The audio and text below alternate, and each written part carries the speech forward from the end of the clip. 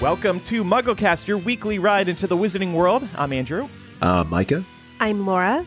Eric isn't here this week, but we are joined by Pat once again. Hi, Pat. Welcome back. Oh, hey, I'm back. Okay. Welcome. Micah is also back, too. Micah, you went searching for biscuits last week, right?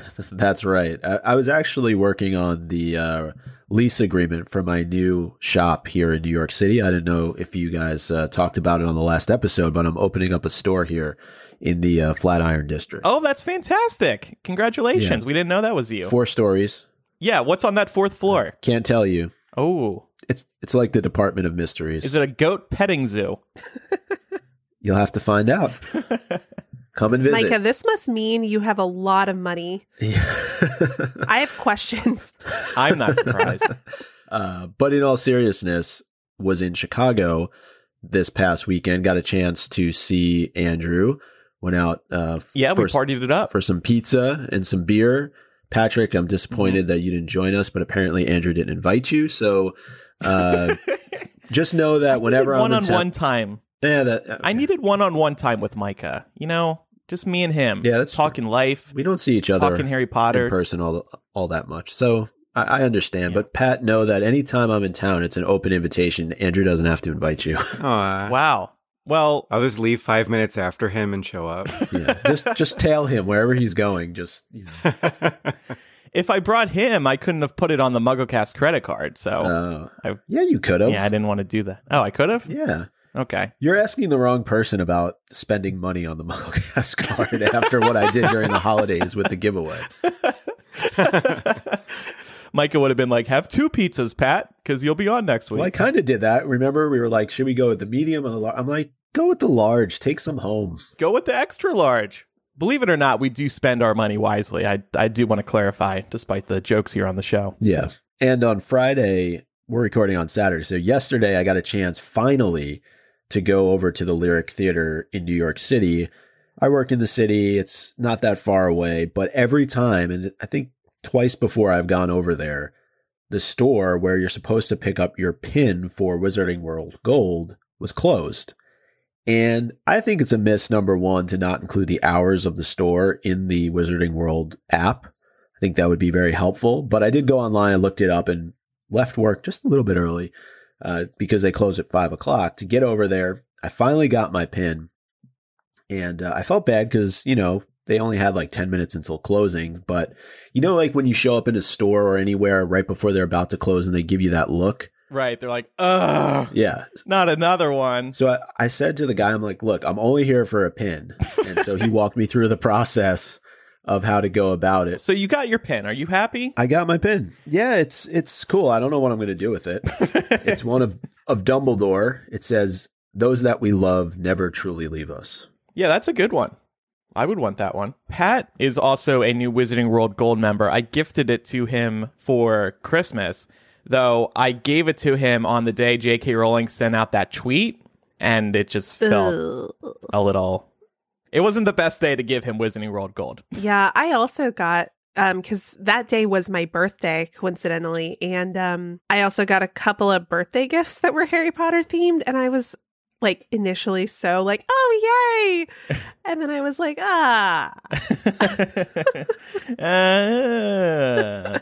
Yeah, and Pat, you got the journal. You like the journal, right? Yeah, it's cool looking through it, like how they customize it. I didn't realize that they would start everybody's journal different. Like my next month after I redeemed it is February, so mine starts in February, which is kind of cool because then you're getting the full year and not having to like miss out on a few months or go back and retrace what you did or whatever. Yeah. Wizarding World Gold has done a couple of interesting things so far. They did an early release for Harry's Patronus Funko, and they just announced the other day new Harry Potter Moleskins. Moleskins are very popular journals, and they have teamed up with Wizarding World to do some official ones. And they look beautiful. I'm actually really tempted to buy these. And it's doubly tempting when Wizarding World Gold is like, you can get early access to these journals, and they're 20% off. That's been interesting to see. But at this time, Wizarding World Gold still isn't Gold. I don't think any of us would super recommend getting it. No. It's not something that every Harry Potter fan needs. Right. Especially if you have to go to a place 3 times just to get a damn pin. Okay, so we have chapter by chapter this week for everybody. Looking forward to discussing chapter 14 of Order of the Phoenix. But first, we have some emails. Speaking of merchandise, this email is a follow-up to last week's discussion. It's from Robbie. As a wand collector, I hope these house wands are actually the wands of Godric, Helga, Rowena, and Salazar. This would be the most unique new way for them to create a new wands product, and it fits with my hope for a HBO Max Founders TV series. Ooh. I own one of each Noble Collection wand, as well as wands from the parks and custom wooden wands. 112 different wands in total. Many subscription boxes have released house wands that simply have a badger or snake handle, and I hope that isn't the case here. So that's interesting. So there have been house wands out there. I love his idea. Yeah, I agree with Robbie here. I really hope that it's not just like a generic, like, here's your house emblem wand. It would be really cool if it was specific to the founders. Mm-hmm. Well, Micah, this is apparently your store. Do you care to confirm or deny? I can't comment at this time, but let's just say Robbie may or may not be onto something here. Great. Though I will say... What do you think? Oh, go ahead. What do you think of that store, Micah, that they're building? I think it's really cool. I'm quite honestly surprised that they didn't do something like this sooner, but I'm sure getting the right property in New York City is not the easiest thing to do if that's always where they wanted to build something like this. Though what they have at least available for us to know what's going to be there, it sounds really cool. Like, I'm interested to check out this cafe section with the coffee. I know you talked about it on last week's episode and the butterbeer, and it seems like it's going to be a destination for people who live in New York, not just people who are visiting from out of town. So yeah, I'm excited. All right. Laura, do you want to read the next email? Sure. The next one is from Darren of Salt Lake City. I just wanted to touch on the last few chapters of Order of the Phoenix, where you've been discussing prefect duties. We learn later on that only teachers can take away house points. We learn this when Malfoy first becomes part of the Inquisitorial Squad. He takes away points from Harry, Ron, Hermione, and Ernie confronts Malfoy about it, telling him that only teachers are allowed to take points. Okay. Thank you for that clarification. Yeah. Thanks for doing that homework for us. Mm-hmm. The next email comes from Pat, who says, in reference to episode 449, I think you all forgot about everything Hermione tried to do in book 4 to boycott house elves working at Hogwarts. Before she created Spew, she went on her own hunger strike for a few days and tried to convince others to do the same. That is also when she tried to get Fred and George to tell her how to get into the kitchens to talk to the house elves. She then realized that her doing it alone wasn't going to change anything, which is when she started wolfing her food down to get to the library to research house elf history and founded Spew. Ooh, thank you for those reminders, Pat. And this is actually the Pat here on the show today. Yeah, I was going to say, this Pat sounds real smart. No, this is great. Because I specifically last week was like, okay, Hermione, like, there are other things that you can do apart from like trying to trick them into picking up like your like woolly hats that you're leaving all over the common room. And it's true. She did do all these things. It's a good reminder, but I still kind of question the way that she's doing this in Order of the Phoenix. Oh, for sure. Like what kind of impact do you actually think you're going to have here? But, you know, she goes on to be Minister of Magic later, so she probably fixes it then. Hopefully. I thought you raised a really interesting point on last week's episode. Wouldn't it have to be somebody at the level of Dumbledore that presented the elves with clothes in order to allow them to go? And maybe I'm wrong, but I was always under the impression that the house elves that worked at Hogwarts, that it was, at least under Dumbledore, somewhat at will.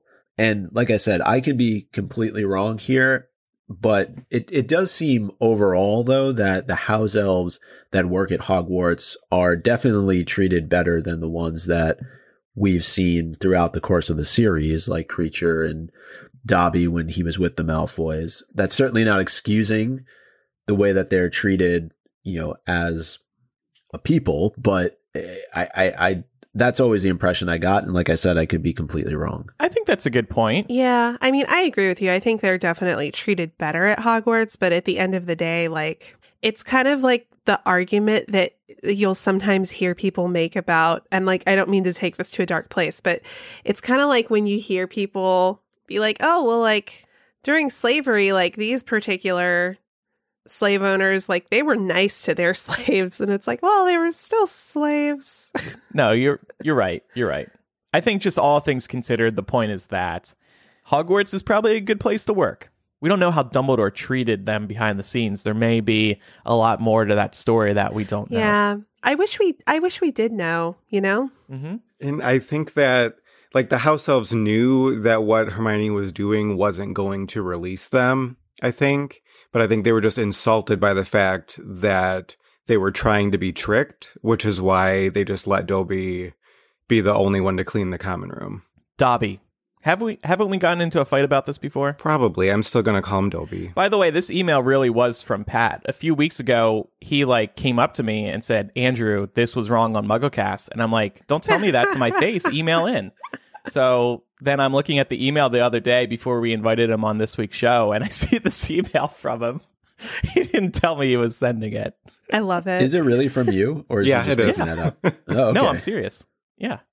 Final email today is from Barbara. I am a longtime listener, almost from the beginning, and probably one of your oldest age-wise fans. I respect your opinion, and I need some advice. On my next birthday, a big one, I plan to get my first and probably only tattoo. I wanted to get a small lightning bolt. Since I made the decision, I've been very excited about it and was looking forward to the occasion in April. Now that the whole trans controversy has happened, I am not sure what to do. Harry Potter has had a big impact on my life. Even though I am a straight white woman, the message of love and inclusion is very important. I would love to hear everyone's thoughts. Thanks for your help. I still think you should do it. I agree. If it's still something you feel strongly about, because Harry Potter is about much more than the writer.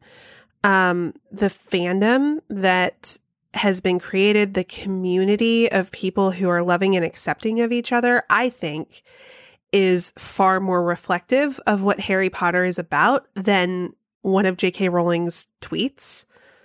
So I think you should get it. Yep. You know, I don't think that you should let that stop you.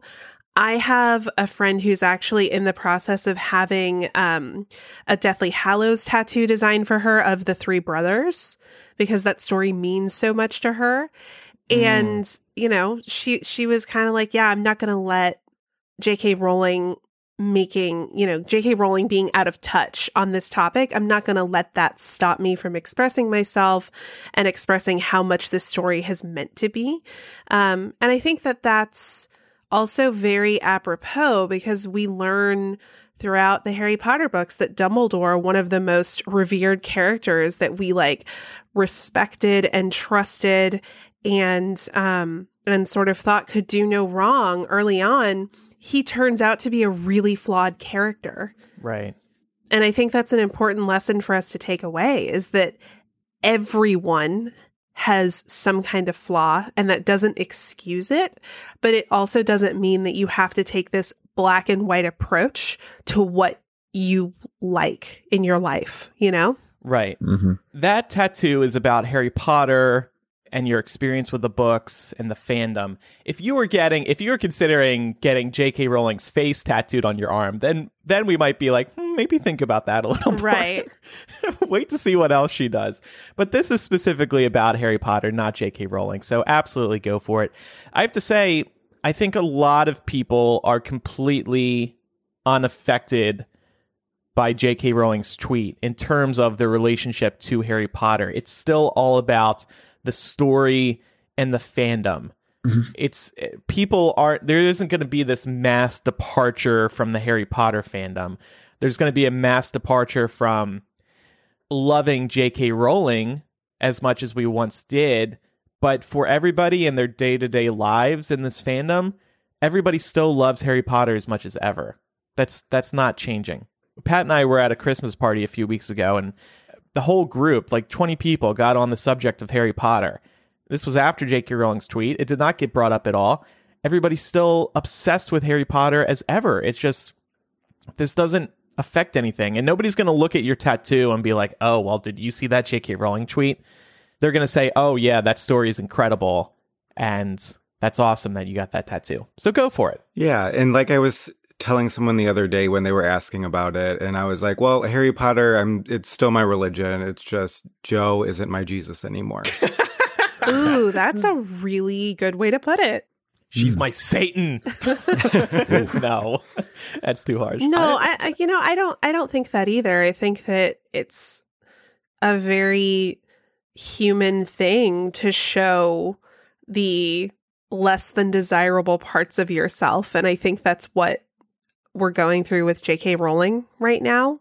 It doesn't mean that she didn't craft an incredible story about friendship and inclusion and the importance of loving each other.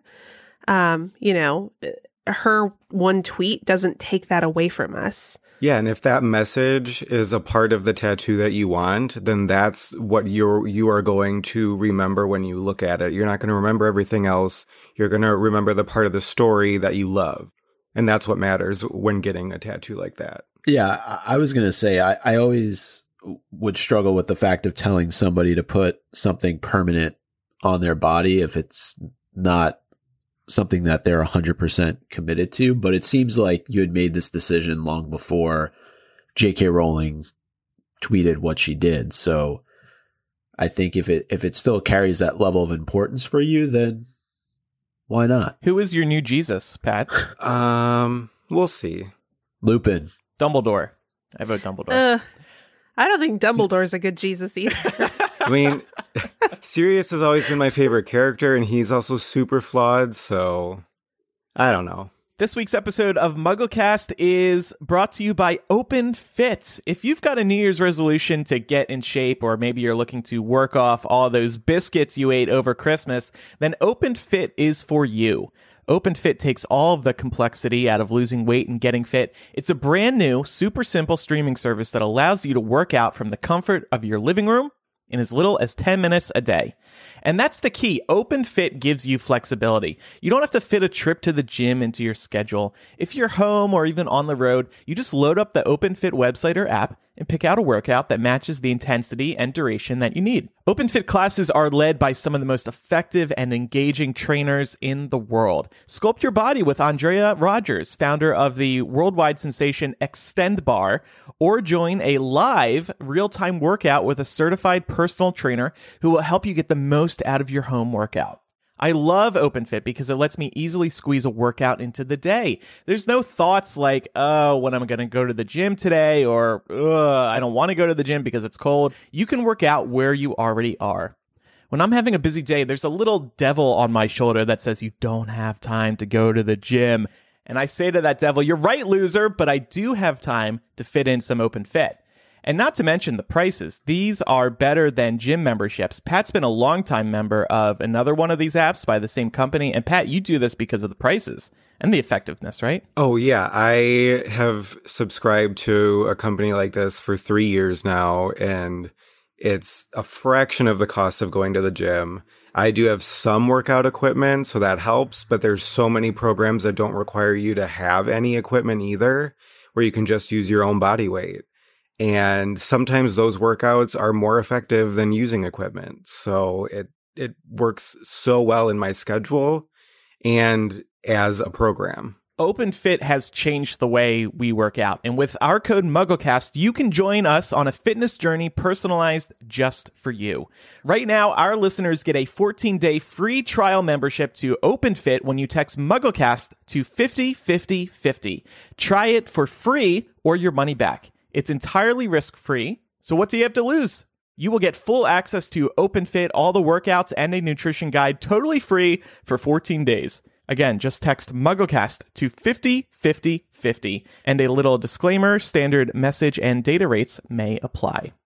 Okay, it's time for Chapter by Chapter, and this week we are discussing Chapter 14, Percy and Padfoot. And we'll start with our 7-word summary. Pat, you start. For Percy and Padfoot, Pat. Continue the alliteration. I'm not continuing the alliteration. We're just going to start with the day of the week. So Saturday begins with Which way do I want to take this? I want to set you guys up for success. Oh, so thoughtful. Yeah. I'll just say letter. Should say S. Saturday begins with letter sending. Y'all can do it. From Harry. New rule. We have to complete this in 30 seconds. This takes way too long. Yeah. I was thinking and Quidditch. Oh, okay. Letter sending and Quidditch. It's fine. It's fine. Yeah, I think starting with Saturday wasn't the best. No, I think it's fine. All right, well, let's get into the chapter discussion. And speaking of Saturday, I thought Saturday morning ain't nothing like it. And we all get together on Saturday morning for the most part to record the podcast. Yeah. I'm sure we're all excited to get up and out of bed. Wow, this chapter is already so relatable. Isn't it? Yeah, and Harry didn't sleep in and we didn't either. But I think we can all, for the most part, sympathize with Harry, the week that he's had. Maybe we've not had that rough of a week, but it's Saturday. It's the weekend. He's ready to just kind of like kick it and relax and not have to think about too much of anything. Of course, we know that's not what ends up happening, but it's the weekend. Let's relax. No homework, Hermione. Stuff it aside for now. Don't we all agree? Let him relax. Let him enjoy some hashtag self-care. Exactly. It's all about a balance. Mm-hmm. Exactly. I remember the days when I didn't have anything to do over the weekend. That was good times. That doesn't happen anymore as an adult. Nope. Thanks in part to podcasting. Exactly. Blame the podcast. and Harry gets up on the early side. He goes down and tries to start writing a letter to Sirius. And one of the things that he notes is the fact that it must have been really difficult for Ron and Hermione to try and write him letters over the summer. And I thought to myself, oh, really? So now you're starting to sympathize with your friends and see how difficult it was for them to write you letters. Now, did Ron and Hermione actually write him letters? I thought that was the whole thing, was that he wasn't hearing from them. He wasn't hearing from them because I thought they were instructed to not write the letters for security reasons. And I guess they couldn't come up with enough cryptic language to get a letter to him. Right. Harry, though, does a really good job of hiding the truth in the letter that he crafts to Sirius. But as noted, it did take a little bit of time. It's not like he can just sit down and say whatever's on his mind, because he's writing to a escaped convicted felon. And as we know from earlier on in this book, the Ministry is out looking for him. And it's quite possible, and we learn more actually in this chapter, that the Malfoys are aware of the fact that Sirius is in London. It's noted in the Daily Prophet a little bit later on. So what do we make of Harry's ability here? I wondered if this is something that Harry kind of innately has in him and he's this clever, or is it just J.K. Rowling being a clever writer? Like, do we think this is something that Harry is good at, or is it just J.K. Rowling's writing? I think Harry's gotten good at it with how much he can't mention anything dealing with magic when he's home at the Dursleys. So I think he's always, at least for the past 4 summers, had to think of ways to speak to them when he has to that's not going to set them off. Yeah, I agree with that. I think it's also J.K. Rowling exercising her creativity, and it's a fun moment to read in the chapter. I think it's also maybe a little bit of foreshadowing, showing Harry's competencies to be an Auror. Like, this very much sticks out as a talent that an Auror might have. That's a great point. Some of the lines that he has in the letter that he's writing to Sirius are, "Professor Umbridge is nearly as nice as your mum. The thing I wrote you about last summer happened again in detention, and we're all missing our biggest friend." Yeah. This made me wonder how we would cryptically describe each other in a similar letter. Like, if we couldn't reveal anything about Micah, the deep-voiced one. Yeah, our basiest friend. And Laura, you would be our something about your hair. I was going to say colorful. Colorful Colorful lady. There we go. Miss our colorful lady. Colorful voice of reason. There we go. How would you guys describe me? I would start out the letter, yeah, all right. And then We miss just go our from there. all right friend. Yeah, all right. Very early on in the MuggleCast days for anybody who doesn't understand that. Yeah. I would say we miss our ringleader friend. Aww. So Harry goes up to the Owlery to send a note to Sirius. And while he's up there, he looks out one of the windows and into the Forbidden Forest. And it's noted that he sees a Thestral kind of popping out and then going back down.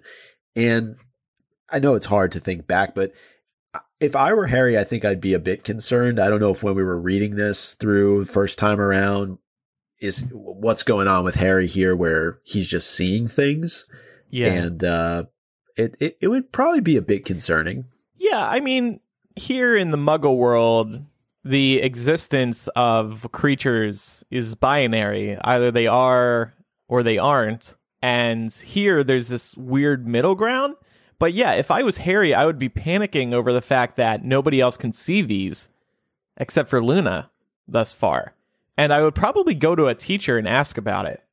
Because if he can see this and nobody else can, then he's crazy. I think the only teacher he would feel comfortable expressing that to is the one who's not talking to him. Yeah.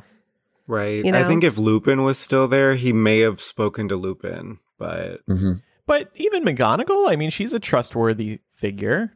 Or maybe Hermione, like she has to know about Thestrals. It's a good point. I mean, apparently not, though. Yeah. It's kind of like the same thing in book 3 where he's seeing what he thinks is a Grim all the time and then realizing, oh, this isn't really anything bad later on. This is kind of the same thing where he is going to realize that the Thestrals aren't really that ominous for him at some point. It's just right now he's like, okay, am I seeing an omen? Am I not? Right. Very true. And they both symbolize death. I don't know if we're stealing Laura's connecting the threads, but if we go back to book 3 with the Grimm and Thestrals, they both kind of have that same significance. Mm-hmm. Oh, absolutely. And I think also there's just an element of anxiety about being different here.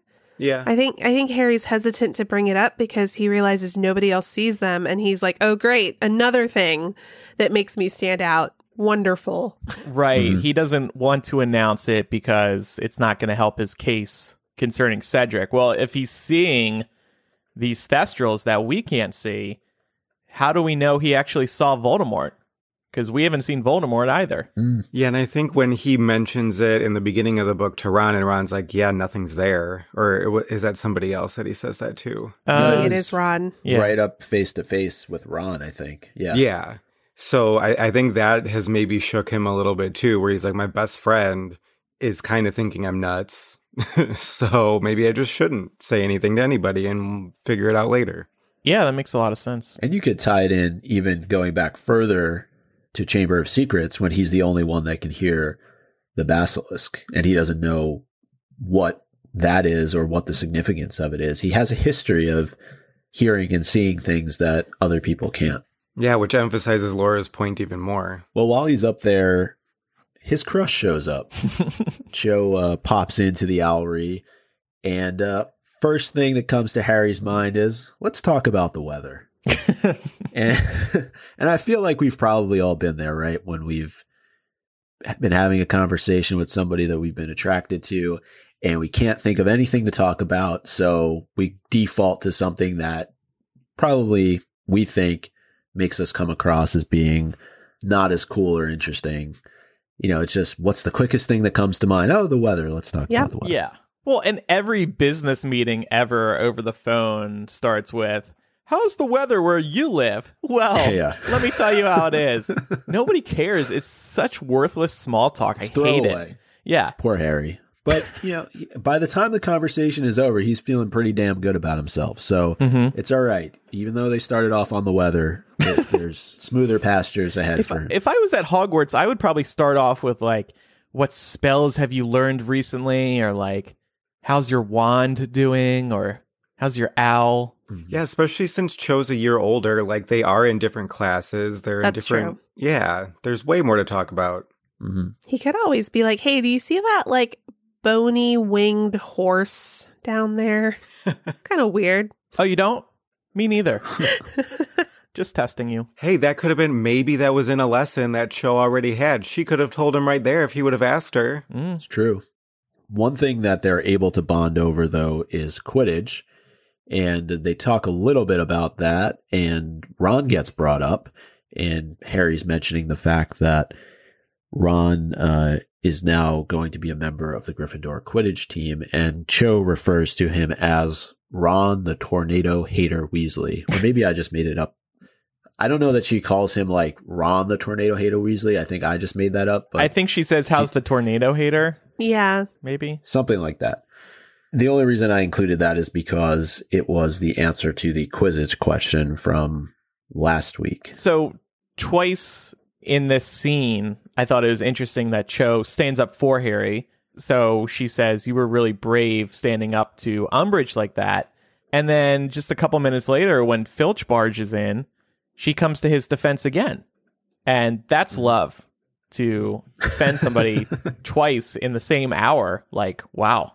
Yeah. And Harry considers even showing Cho his hand during this meeting of the two of them because he's just so kind of invigorated by the fact that she is calling him brave and saying that it was great that he stood up to Umbridge. You know, it's like you get your inside, it says his insides burned, and it's like he's floating on air. Like he feels like $1 million by the end of this conversation. Yeah.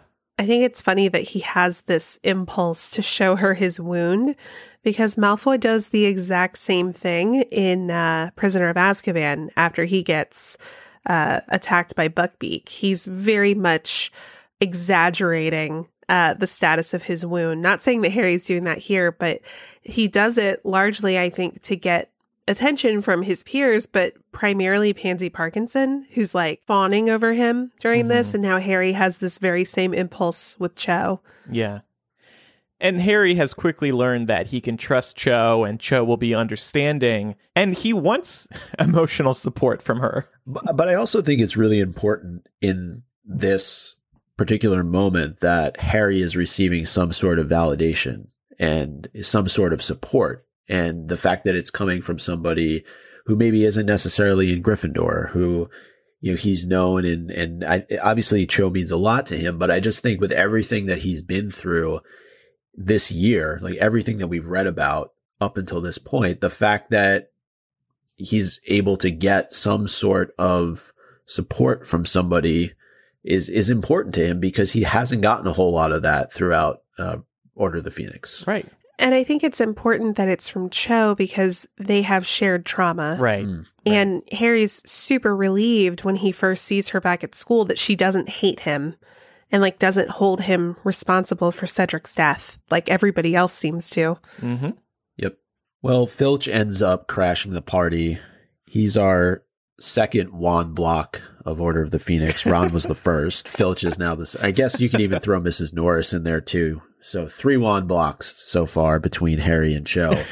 And but as you all said, Cho comes to his defense and really kind of saves the day, and Filch skulks off because there's no proof that Harry was sending dung bombs. So do we ever learn who sent Filch after Harry in this chapter?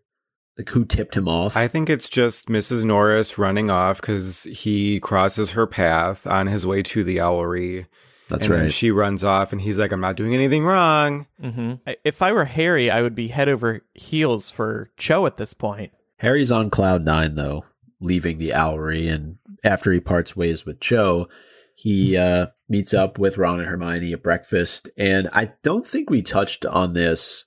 Maybe been 2 chapters ago, we kind of glanced over the fact that Hermione is now receiving the Daily Prophet to keep tabs on what is going on in the outside world. Another kind of notch or feather in Hermione's cap in this book, just given all the smart things that she does. And one thing that's mentioned is that Sirius supposedly is hiding in London. And this is cause for concern because we talked about pretty extensively how Sirius made a massive mistake by deciding to accompany Harry to King's Cross. And it seems like now the hunt is in full effect for Sirius, where he's actually hiding. Yeah, and it confirms Draco's hints earlier in the book that they knew that Sirius was on the platform when they went off to school. So, yeah, it's worrying. And for the spotlight to be turned back onto Sirius again is a big problem because they don't want that at all right now. And now Sirius has this extra pressure of staying under hiding. I mean, he could have stayed hidden and he wouldn't have been in the newspapers and people would have just forgotten about him. But he had to go out there. Well, as we learn later in the chapter, part of the fun for him is the risk of getting caught. Right. And I was also wondering, I feel like we've probably touched on this at some point, but the use of the name Snuffles is not lost on me, given that Sirius gets snuffed later in the book. And I'm just like, oh, this is so painful. I think of that Sesame Street character, Snuffleupagus. Yeah, that's it. It's endearing. Like on its face, it's a super endearing name, but then you're like, ugh. Mm-hmm. Like there could actually be a deeper meaning here. Yeah. It sounds like a name that you would give a puppy, right? Right. I'm going to name my next dog Snuffles. I like Pancake better. Okay. There is one other article that draws attention of Hermione in the Daily Prophet, and it is about Sturgis Podmore. And it's a very brief column that is written, and I thought we could read it here and discuss it a bit because we did talk on a previous episode how Mad-Eye Moody mentioned that Sturgis was missing when he was supposed to be accompanying all the kids to King's Cross. So it says, Sturgis Podmore, 38 of number 2 Laburnum Gardens, Clapham, has appeared in front of the Wizengamot, charged with trespass and attempted robbery at the Ministry of Magic on the 31st of August. Podmore was arrested by Ministry of Magic watch wizard Eric Munch, who found him attempting to force his way through a top security door at 1 o'clock in the morning. Podmore, who refused to speak in his own defense, was convicted on both charges and sentenced to 6 months in Azkaban. So that is not good for the Order of the Phoenix. No, and as we learn later, he has been Imperious, and maybe Moody was more concerned about this than we actually know. Because, yeah, this is a major problem for them. They have to be wondering, could another member of the Order go the same way? And why do we think the article was so short and basically buried within another column that's in the paper? I mean, I would assume that because we know the Daily Prophet is very much aligned with the Ministry at this point. So I don't think the Ministry would want a lot of like flashy, front page coverage about the Ministry being infiltrated, right? Yeah. Right, yeah, it's not a good look. It could lend credence to the fact that Voldemort could be around somewhere, or, there could be evil forces at work trying to infiltrate the Ministry. Mm-hmm. However, if it was already established at this point that Sturgis was a part of the Order of the Phoenix, then this would have been a much bigger story for the Ministry, and they would have spoken about how Dumbledore's crackpot gang of rebels are trying to break in. And Definitely. So after breakfast, it's clear that Ron needs some help, needs some practice before practice at Quidditch, and he asks Harry straight up for some help. And I thought this was a cool bonding moment, a cool moment of friendship between the two of them that you don't always get to see. And Harry really goes out of his way to help train Ron. yeah, Hermione isn't too keen on the fact that they're going off to play Quidditch. She would rather they focus on their homework, but I think Hermione's being a bit of a party pooper here. I think that, especially Harry, like Harry's had a hell of a week. Mm-hmm. Like, let him get on his broom and go fly around for a bit. Right. Yeah, I mean, Hermione is basically all work and no play, at least in this chapter. And it's not really up to Hermione to decide what those two do. So, I mean, she has a point about getting their homework done, but if they want to go play Quidditch, let them. And I also think Harry may be interested in helping Ron because, as we discussed earlier in our chapter by chapter series, Ron and Hermione are in positions of power now, being prefects. Harry might feel a little cast aside. He doesn't feel as important. So being able to train Ron might give him that feeling of importance that he could be yearning for, and being in a position of power with his Quidditch skills. That's true.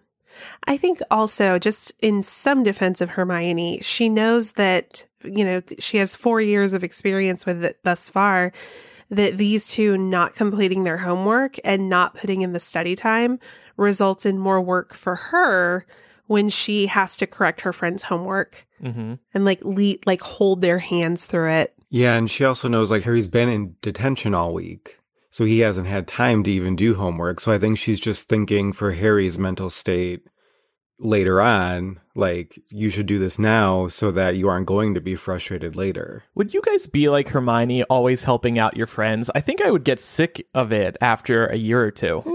I always liked school, and I never minded coaching friends through assignments. Hermione takes it a step further though, and she kind of does their homework for them. Right. We see later in this chapter, she's just writing Ron's essay for him. I would not do that. That is just a bridge too far. Yeah. That's cheating. Yeah. She's got enough to do herself in her own schooling, and yet she feels like she has to help Harry and Ron all the time. That would just get really tiring for me after a couple years. I would just be like, yo, get it together and do it yourself. I'm not going to hold your hand through the rest of your lives. I think it's about prioritizing, and right now I don't know, it's hard because for Ron, the focus for him obviously is Quidditch. And that he's made the team and that he needs to deliver. And this is something that he's always wanted to be a part of. And it's mentioned, how many other members of his family have played Quidditch at Hogwarts. And we know Ginny comes on in the next book and is goes on to make a career out of playing Quidditch. So I think for Ron, that overshadows any work that he needs to get done for school. And for Harry, he's just had probably his worst week at Hogwarts, and Quidditch is an escape for him. So that said, they should still be able to prioritize, okay, we're going to take this amount of time to go teach Ron, and then we're going to take this amount of time for practice, and then we need to spend the rest of the time that we have on our studies. That's just the way that it goes. As you get older as a student, you have to be able to figure that out. Hermione's been able to really do that since year one. Harry and Ron, not so much. But I agree. I think it's a little bit extra that Hermione is doing the actual work for them. I don't know if Percy's letter has anything to do with that, though, if she really just feels that bad for Ron in that moment. That's the impression I got. Yeah. Her attitude kind of changed in an instant after that letter. Because earlier on in the chapter, she tells them, I'm not going to help you with your homework if you do this. Right. And Ron was like, do you think she was serious about that? Because I really need her help. But before we get to Percy's letter, we wanted to bring up an issue at Quidditch practice, which is that Draco and his friends are watching the Gryffindors practice, and that just seems like that shouldn't be allowed. Not just because it's unhealthy to taunt the other teams, but they can also be picking up the strategies that Gryffindor are practicing, and that seems like something that would be illegal. You think about in football, where each team's plays are super secret, and, they cut to the coach during the game and they're covering their mouth so you can't tell what play they're about to call. And this is basically what the Slytherins are witnessing here. Right. Or compare it even to what's going on right now in baseball with the Houston Astros and the sign stealing that went on there. So exactly. And if people aren't familiar with that, I would just say Google Houston Astros and you'll see the fallout that happened as a result of that. But it's similar. Laura's a big sports ball fan. She knows all about it, right, Laura? Oh, yeah. Following it very closely. Aren't we talking about that on Millennial on Monday? Yeah, it's a big deal. Okay. Laura's like, what? That was a plug too. Yes, I'm very thank much you. looking forward to joining Millennial on Monday. Laura, do you know I'm going to be on the show Monday? I do. Yeah. Yeah, we talked about this.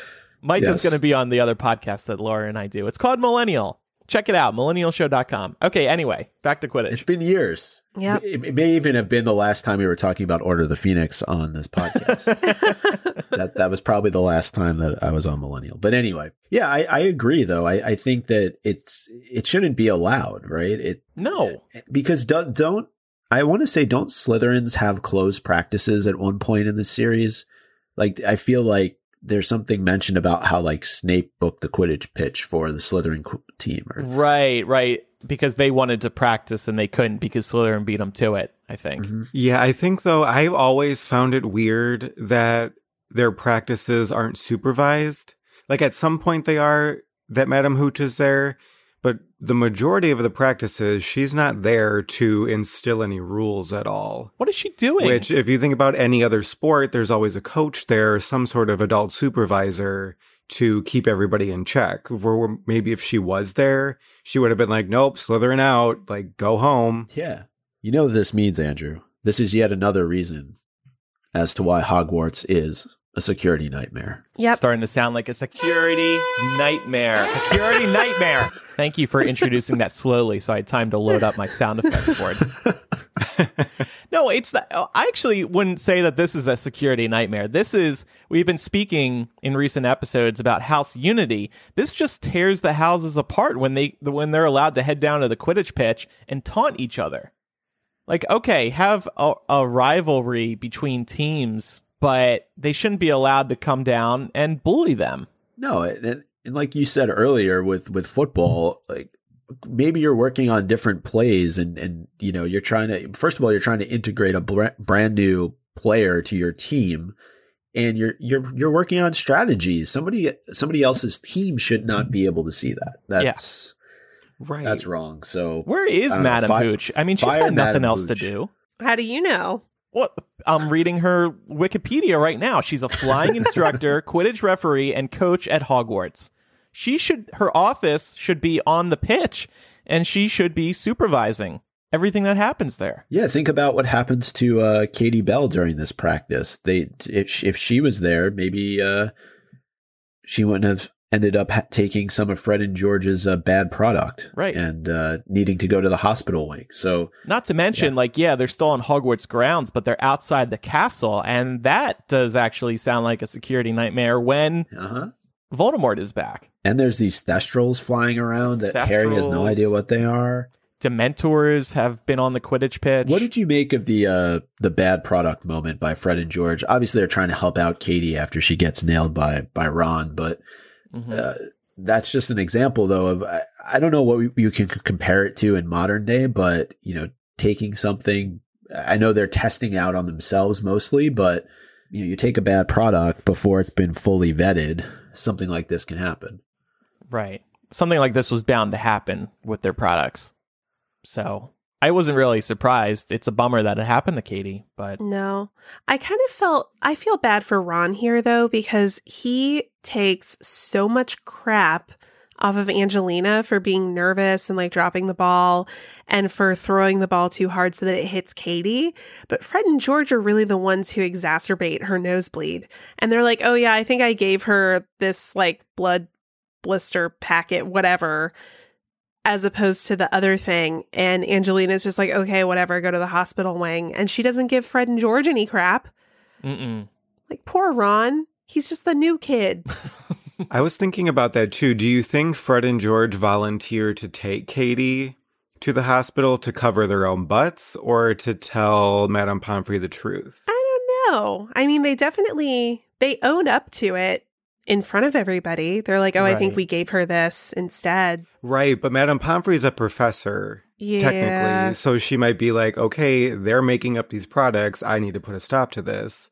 Or they can cover their own butts and not tell her the truth. Yeah. So that she can't try to stop them. It's true. They owe it to Katie to tell the truth so that she can be cured as quickly as possible. And, you know, own up to your mistakes. I don't think they're below that. Do we think that they tried to slip her something else on the way up there so that it maybe counteracts the effects of what's already happened to her? You would think so. You would think they would be prepared for Right. this type of scenario. It wouldn't surprise me, but if I was Katie, I would be like, no, I'm not taking something else from you. Do not touch me. I don't trust you anymore. Bring me to Pomfrey. And by the way, where's Hooch? Well, isn't this a sort of a precursor? Given what happens to her in Half-Blood Prince? Right, yeah. Mm-hmm. You think that's bad, Katie. Just you wait till the next book. But kind of going off of what Laura was talking about with Ron, when they get back to the common room, it's clear that practice didn't go all that well. But Hermione kind of jumps to the conclusion that the reason it didn't go well was because of Ron. And Ron kind of says exactly that to her. And do we think it's a bit wrong of Hermione to jump to that conclusion? Or do we think this is more like a moment of frustration for her because she's probably been sitting there all day doing homework and she's just looking to let off some steam? I think that she has every right to have this conclusion because Ron came in a mood anyways. Yeah. It was kind of obvious that it was his fault just by the way that he was acting. So I think she just read the room and realized that he was really upset. If it wasn't his fault, he probably wouldn't have been upset. So I think she assumed correctly. I agree. Okay. Let's talk a little bit about Percy's letter that Ron receives, and it's quite loaded. It's really awful. Yeah. We wanted to try and read some of these lines from Percy in a semi-Dr. Evil voice, which I think we could probably just make up whatever we consider to be a sinister voice because, Yeah. like I said, this letter is loaded, and I don't know how much of it is Percy really feeling this way or Percy just being in the moment and thinking that he's hot shit because he works for the ministry. Right. And he's riding high on this new story that's about to come out in the Prophet. So he's got this chip on his shoulder. I think he absolutely feels this way genuinely. But what changed him? That's what I'm trying to figure out is he went to Hogwarts. He was prefect, head boy. I'm sure he respected Dumbledore during his time there, as well as the other professors. Now he transitions to another situation where, he's in a position of power and he obviously respects the minister. I just think he's drinking the ministry Kool-Aid. He's in that world. He's consuming their line of thinking every day. He's been away from the resistance, i.e. his family. Do you think it has anything to do with what happened in Goblet of Fire, though, that he's trying to prove himself maybe even more, just given how bad the situation was with Barty Crouch Sr.? Yeah, that too. Yeah. I agree. I also think Percy is an example of somebody who probably shouldn't be in a position of power. Mm-hmm. Just because whoever it is who's giving him power, he just tends to, as y'all were just saying, drink the Kool-Aid and just think that they can do no wrong and they must be in the right. So I think that as soon as Percy transitioned out of Hogwarts and he lost that power and got to the ministry, he found a new kind of power. Yeah. So some of these quotes, like Micah said, they're just awful. So he says, Dumbledore may not be in charge at Hogwarts much longer. That was good. Yeah, it was good. Micah, do you want to try one? Should I go Dr. Evil or do I want to go like really deep sinister voice? Do whatever you want. Oh, I want to hear deep sinister. You do not want to be tarred with the same brush as Potter. Ooh. I just got shivers. Oh my God. Laura, do your wickedest. I know that he can be unbalanced, and for all I know, violent. And for all I know, violence. All right, Pat, you got to do one. Pick one. I urge you to speak with Dolores Umbridge, a really delightful woman who I know will be only too happy to advise you. Your loyalty, Ron, should not be to him, Dumbledore, but to the school and the ministry. Oh, Donald, welcome to the show. Oh man. Okay. In talking about his parents, petty criminals with whom they're currently rubbing shoulders. Sickening. I sincerely hope that in time they will realize how mistaken they were, and I shall, of course, be ready to accept a full apology when that day comes. Sad. That one actually works well in that voice. Yep. 'Cause let's talk a little bit about some of these statements. It's certainly surprising to us as readers to learn that Dumbledore may not be in charge at Hogwarts much longer. That actually gets brought up a number of times in Percy's letter, and he talks about taking a look at the Daily Prophet tomorrow. So not good news for Albie. Yeah, you almost don't believe Percy, right? It could just be Percy talking out of his butt that Dumbledore might be on his way out soon. Yeah. Well, and I think too, like at first you kind of get the sense reading this letter that Percy has an overinflated sense of importance. And you're like, okay, how much do you really know? Right. And we find out soon he actually does know plenty. Mm-hmm. Yeah, because it almost comes off as him like taunting them, like, I know something you don't know. Right. That gets to the whole point, though, of why Percy sent this letter in the first place. You know, it starts off as a congratulatory note to Ron for making prefect, but do we think that he's really happy for Ron / concerned about him? Or do we feel maybe this is even an attempt by Fudge or Umbridge to sow some discord between Ron and Harry? I think Percy just wants to flaunt his inside knowledge, his position at the ministry. Yeah, if there's any agenda behind it, I think that it's to get another Weasley on his side so that he does have somebody in the family he can talk to regularly. Because I do think Percy misses being in contact with his family.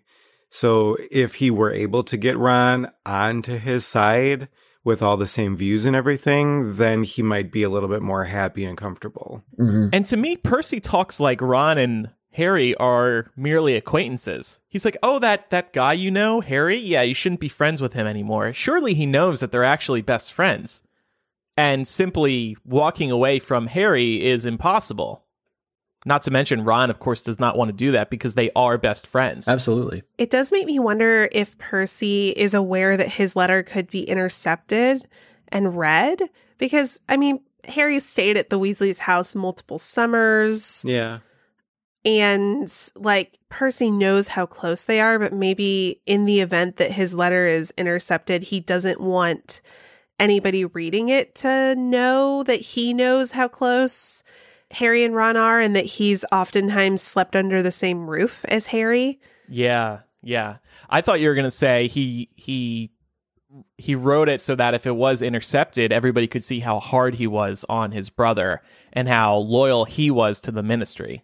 I think that too. I've always kind of wondered if he maybe, like, the way that he's speaking about Harry, maybe at one point Percy did have more friends, and when he became prefect, he cut them off because he knew that he was in power, so maybe he thinks Ron did the same thing. Where because Harry didn't get it, Ron has maybe cut him out because he has something to hold over him. Yeah, Percy definitely doesn't have any friends, right? Like, he's got his coworker acquaintances, but who would want to be around this guy? Yeah. I wouldn't. It's very harsh words, though, saying that you don't want to be tarred with the same brush as Potter and calling him unbalanced and violent. Yeah. So, and I think it does hit Harry hard, even though he's somewhat dismissive of it when Ron shows him the letter and they kind of joke about it towards the end. But I do think this is like a bitter pill to swallow because this is somebody who's part of a family that Harry has essentially considered himself a part of since the start of this series. And I don't know if we've ever experienced moments like this where we think we know somebody, but then we kind of learn the truth about how they really feel about us. And maybe we just overhear it or we read something. It's like, whoa, where did that come from? Totally unexpected. Well, I was just going to say Harry's getting a taste of having his own crazy family members in his life. Everybody's got those. Yep. And now Percy is his, since he does consider himself a part of the Weasley family. Yep. What do we make of Dolores Umbridge being a really delightful woman? Does Percy truly think that? Yes. He's lost his mind. So? Like I said, he's drinking the Ministry Kool-Aid. And of course, Umbridge is a pleasant woman in the eyes of most people at the Ministry at that level. She wants to control Hogwarts. That's an appealing part of her character. I mean, she is a nice person, other than her evilness. Like, she's very polite. She's well-spoken. Yeah, if she likes you. Right. Yeah. She's very strategic in her niceness. I also love the contrast here in the descriptions of Umbridge in these letters. Like, Harry's being very sarcastic and his like, she's almost as nice as your mom. And then Percy's like, a truly delightful woman. And he's completely serious. Yeah. All right, let's just spend a little bit more on Percy's letter here, but as it relates to his own family, because that to me is probably more telling than the bit about Harry. He references the petty criminals with whom the Weasleys are currently rubbing shoulders, and then just flat out says that he expects an apology sometime in the future for all that they've been doing with respect to the Order of the Phoenix. Do we think Percy has a good idea of the fact that his family, particularly his parents, are in the Order? You know, he references these petty criminals. Who is he talking about? Is he talking about Mundungus? Right. Is he talking about Podmore, who's now been sent off to Azkaban? Well, considering his view on Harry, I think he's talking about that entire group of people. He just holds all these people in low regard. And I don't know if he realizes he's exaggerating here, but he is exaggerating by just putting this whole blanket petty criminal description over all of them. Yeah, he's definitely painting with a broad brush here. Mm-hmm. And it's just sad to see that that's what's become of Percy, and this is how he views his family. Yeah. And given how much stress we've seen this put on the Weasley family, especially Mrs. Weasley, who you can't say Percy's name in front of her without her bursting into tears. Could you imagine if she were to read something like this that her son said about her? Right. Yeah, it would devastate her. Yeah, this would break her heart. Well, the one benefit of all of this, as we mentioned just before, is that Hermione offers to help Harry and Ron out with their homework. And this was just one of the... I wanted to talk a little bit, though, about, what do we think is going on inside of Harry's mind and what's going on inside of Ron's? Do we think Ron is really embarrassed by this? What do we think the effect is on him? Let's remember what he's just been through as well with the Quidditch practice. I mean, he's not having the best day either here. Mm-hmm. I think he is embarrassed. I don't think that if Harry and Hermione were with him, if he got the letter alone, I don't think he would have showed them. Yeah. That's interesting. Yeah. But at the same time, they are used to Percy being this way. So it's not like it would come as a shock to Harry and Hermione that he's talking like this. So mm-hmm. Yeah. And he sits there and rips the letter up and throws it in the fire in front of Harry and Hermione. Yeah. It's embarrassing, but look, it's just like when you have a crazy family member, you just say, oh, there goes crazy Aunt Sue again. We're so used to her talking like this. It's just more of the same, just family. Yeah, it's fair. Well, speaking of the fireplace, Sirius shows up. Mm-hmm. And one of the things that Harry forgot to mention to Ron and Hermione is that he had sent a letter out to his godfather on Saturday morning. But I know this has been portrayed a couple of different ways in the films. Yes. Right? Sirius's face popping up in Goblet of Fire is different from Order of the Phoenix. Yeah. Mm-hmm. It's funny because I think the effect in Goblet of Fire was one of the worst effects in the Harry Potter series. Mm-hmm. It looks like Sirius is coming up for a breath. His face is the fire, so to speak. Yeah, it's in the embers. Yeah, it's the coals. Which I hated. I'm so glad they fixed it. And it was hard to make out. And then in Order of the Phoenix, and maybe we can link to this side-by-side. There's a side-by-side that we found. In Order of the Phoenix, he's in the flames as opposed to in the embers. And it looks better. It's definitely easier to make his face out. But I think I still remember the first time seeing that in Goblet of Fire. I was like, you can barely make out his face. So that was definitely a good change. But like I said, one of the worst special effects in the Harry Potter film series, in my opinion. Oh, and I don't know if you remember this, but we made so much fun of that effect on this show back in the day. Oh, we were like, what? We were like, what intern made this? Did they run out of money for this effect? So this is all they could come up with? Yeah, I remember being so angry when I saw that the first time. I was like, what really is this? Oh, yeah. This is terrible. Huh, this bother. See, this is why they got to redo the Harry Potter movies. Turn it into a TV show. Do the fire effect right. Because how I think it should be done, do you remember at the end of the 5th movie when Bellatrix is like sucked into the fire? That's how I picture it should be. Like it should be their bodies surrounded by flames, not like an illusion in the flame. Mm. It was also just so surprising because the special effects in the Harry Potter films, from start to finish, were really good, even in the first couple movies, before they knew what this would become. When the budgets may have been smaller, and of course it was a different time, it was early 2000s. Those special effects were good. Yeah. And then you get to Goblet of Fire, and you see this fire effect, and Sirius sticking his head through the embers. It's like, no. Yeah. Well, it was the same kind of thing with, I don't know why it reminds me of Michael Gambon when Harry's name pops out of the Goblet of Fire. Oh, yeah. And like, it's almost like he needs sunglasses because of the effect. It's like they could have done that a whole lot better too. Mm-hmm. Well, speaking of the movies, we do talk about all the different things that Harry put in his letter, the first of which is Umbridge.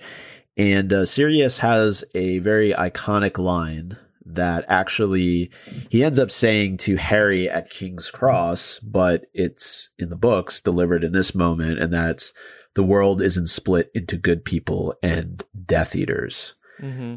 And so this is Sirius's interpretation of Umbridge, but I think it's a mischaracterization because I think Umbridge would be somebody who would easily put on a Death Eater cloak and serve Voldemort. Really? I've kind of always viewed her to be a bit like Sirius's parents. You know, he talks about them earlier on in the book and says, oh, no, they would have never been Death Eaters themselves, but they certainly thought the Death Eaters had the right idea. Mm-hmm. So, like, they were supportive of that ideology, but would not have actually put themselves in the fray. Yeah. Yeah, I think that's the same. Really? This is also why I said Umbridge was lawful evil in last week's episode, because she like so cleaves to like the rules and how she can use them to benefit her own agenda. Yeah. Yeah, I guess that's right. I mean, she clearly shares certain ideologies with the Death Eaters and with Voldemort, but she chairs the Muggleborn Registration Commission and she oversees those trials, and I believe that results in some of those people's deaths. So, I mean, I guess she's, to your point, she's just a different kind of evil. Yeah. I think too, like, she doesn't see herself as needing to hide behind a mask where most of the Death Eaters do. She's willing to just be out there in the open, being herself. Right. And really much like throwing her point of view out there, where the Death Eaters are still hiding behind a leader and then also hiding behind a mask. Which is a worse way to describe Umbridge. Like, she doesn't even want to hide the fact that she's a Death Eater. She just is without the mask. Right. Yeah, and she's a pureblood maniac despite, having Muggle parentage, at least on one side. So she, in a way, she is very much like Tom Riddle, very much like Voldemort.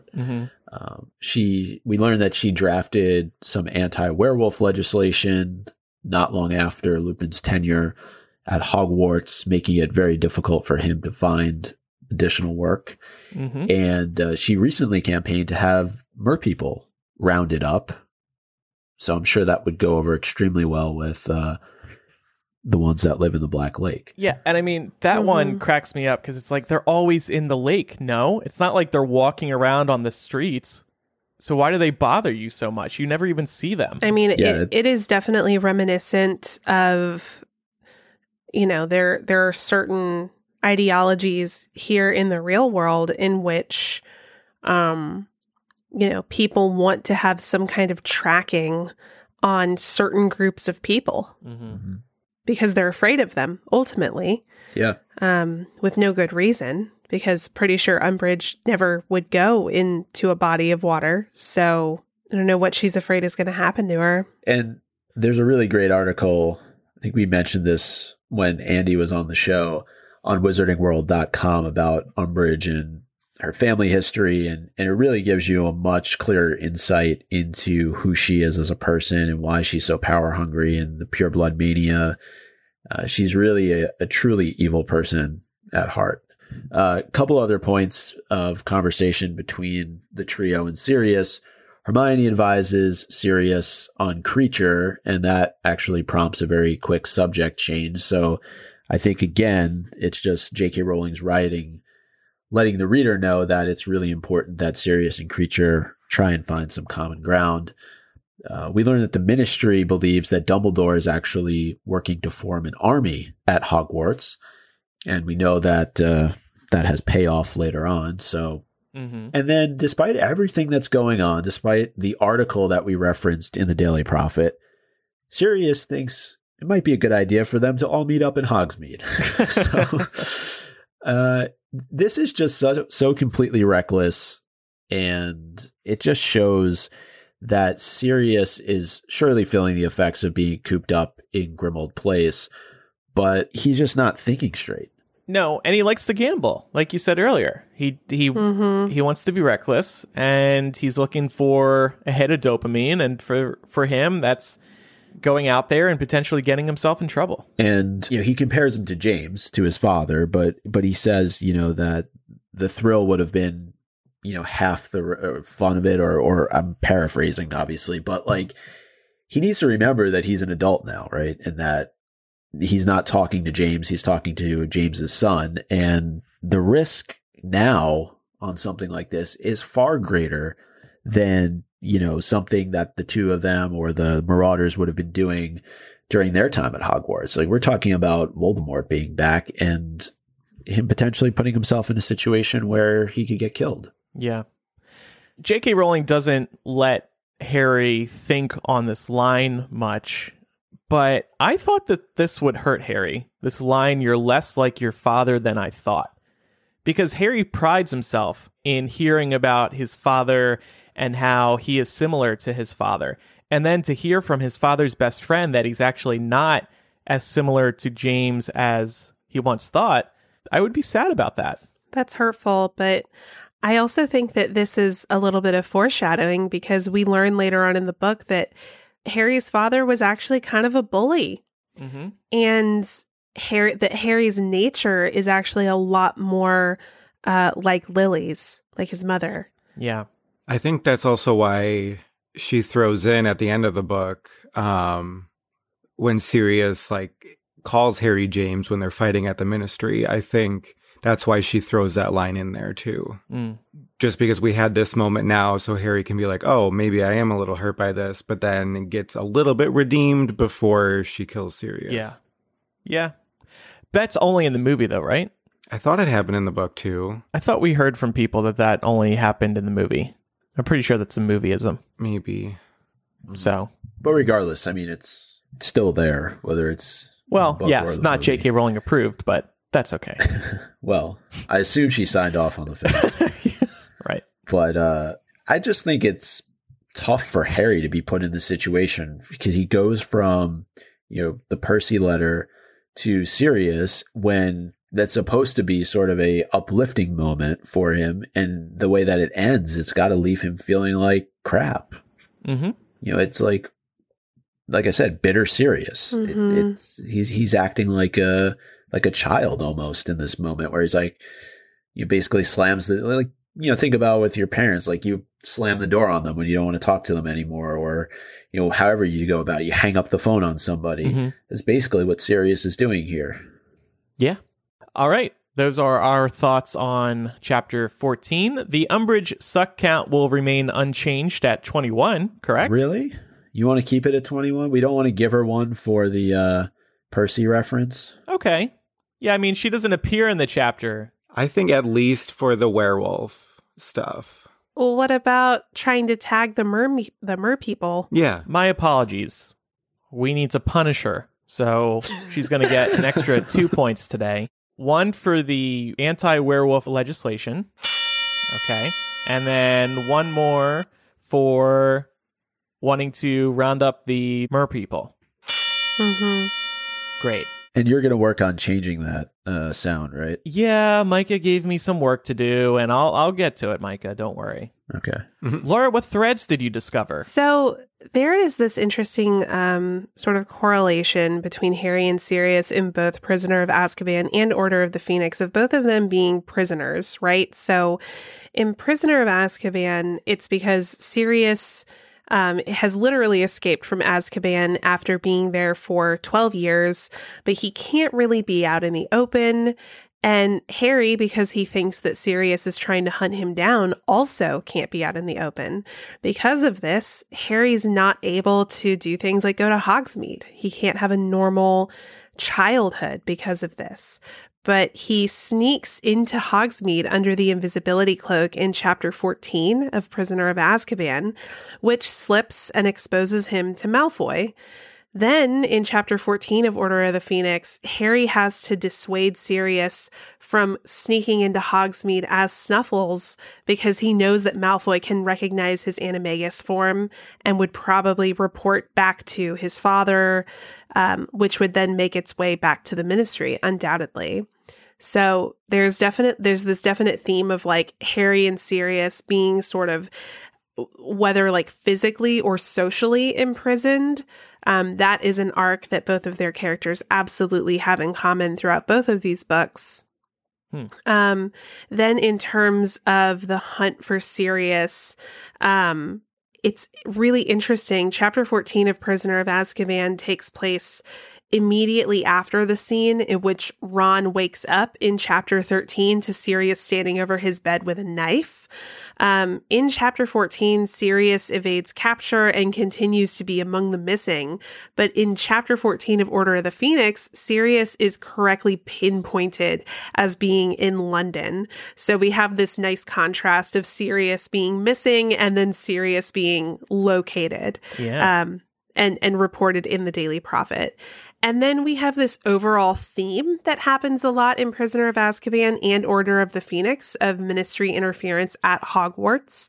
And these chapters have a couple of, I think, pretty direct correlations. So we learn in chapter 14 of Prisoner of Azkaban that Buckbeak has been sentenced to death for attacking Draco Malfoy.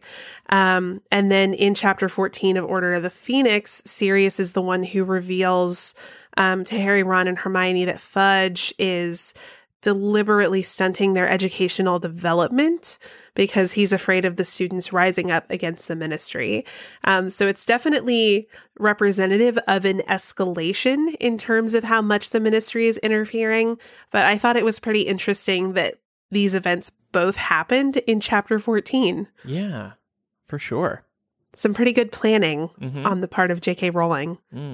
All right, it's time for our MVPs of the week. I'm going to give it to Percy, believe it or not, just for reminding us that family isn't perfect. Yeah. Most valuable prick of the week is more like it. Wow, 2 awards in 1 week for him. Good job, Percy. Yeah.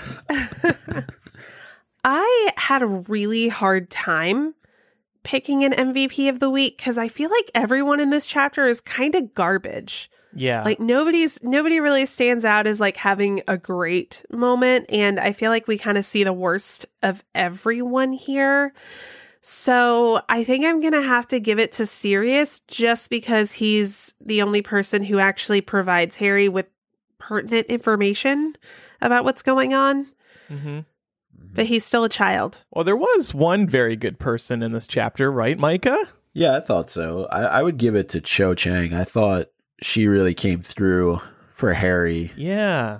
When they were in the Owlery, lifted his spirits up, made him get that little nervous, I got a crush on you feeling, where his insides burned and he felt like he was floating on air. And to your point, Andrew, she came to his defense twice. And that's love. You know, It's love. Yeah. So Cho gets the MVP award. We all wanted From me. Cho in our lives. I'm going to give it to the Blood Blister Pod because without it, Harry and Ron would have been doing homework way later into the night. That's fair. Is that the first time we've given the MVP of the week to an inanimate object? No, I gave it to the table one time. Oh, okay. Well, that's your thing when you're on the show. You just don't give it to people. Got it. Could have given it to Hermes also for carrying that trash from Percy all the way to Hogwarts. Let's rename the chapter now. Harry Potter and the Order of the Phoenix, Chapter 14, Percy and the Big One. That has like a triple meaning to it. Yep. Please explain. Well, I mean Percy's letter and Hagrid. I went with Harry Potter and the Order of the Phoenix, Chapter 14, Weasley Shade. Because there's normally a lot of shade directed towards the Weasley family, but in this chapter, there's a lot of internal Weasley family shade being thrown around. The Weasleys strike back. Mm-hmm. I went with Harry Potter and the Order of the Phoenix, Chapter 14, Weekend at Hogwarts. You love the fact that it was set over the weekend. Yeah. It's kind of like Weekend at Bernie's. I don't know if you've ever seen that movie, but it's not really like Weekend at Bernie's at all, but I kind of drew inspiration from that, at least for the title. Okay. And I went with Harry Potter and the Order of the Phoenix, Chapter 14, Frustration and Procrastination. If you have any feedback about today's episode, email us, mugglecast@gmail.com. You can also send us a voice memo that way. We need to get back to voice memos and voicemails. We apologize. Next week, we will discuss Chapter 15. So if you have any feedback about that chapter, please let us know, and we may air it on the podcast. It's time for Quizzitch. As Micah said earlier in the episode, last week's question was, what does Cho refer to Ron as? The answer is Tornado Hater. Congratulations to Anne, Reese without her spoon, Tara, Stacy, Marie, and Samwise for correctly answering that question. This week's question, McGonagall has been teaching at Hogwarts for how many years? Umbridge asks this question of McGonagall in the next chapter. This little line kind of came back to haunt J.K. Rowling after she put McGonagall in the Crimes of Grindelwald because McGonagall's answer doesn't really line up with what we see in Fantastic Beasts. So maybe... Yeah, neither does her birthday, but you know. Right. Small details. So we can touch on that a little bit next week. To play, just tweet us. Our username is MuggleCast. Also use the hashtag Quizzitch so we can easily find these answers. And by the way, if you want to follow us on social media, like I said, on Twitter, we are username MuggleCast. We are also MuggleCast on Facebook and Instagram, so just search for us, and we would love if you liked us. Also, please join our community of listeners today at patreon.com/MuggleCast. By doing so, you'll be supporting this podcast. We're only weekly because of you. Our Patreon actually just turned 4 the other day. It's crazy to think that the Patreon itself has been around for 4 years now.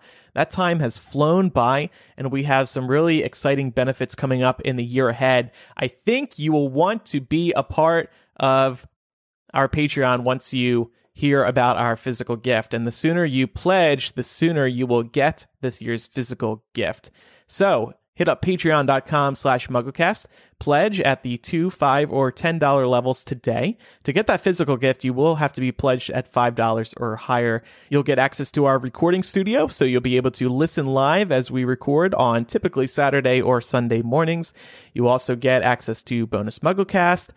You'll be a part of our focus group, our exclusive Facebook group, so many benefits. And you can access everything that we've posted over the past 4 years. So if you pledge today, you will have tons of content to go through. That does it for this week's episode. I'm Andrew. Micah. I'm Laura. And I'm Pat. Bye, everybody. Bye. Bye.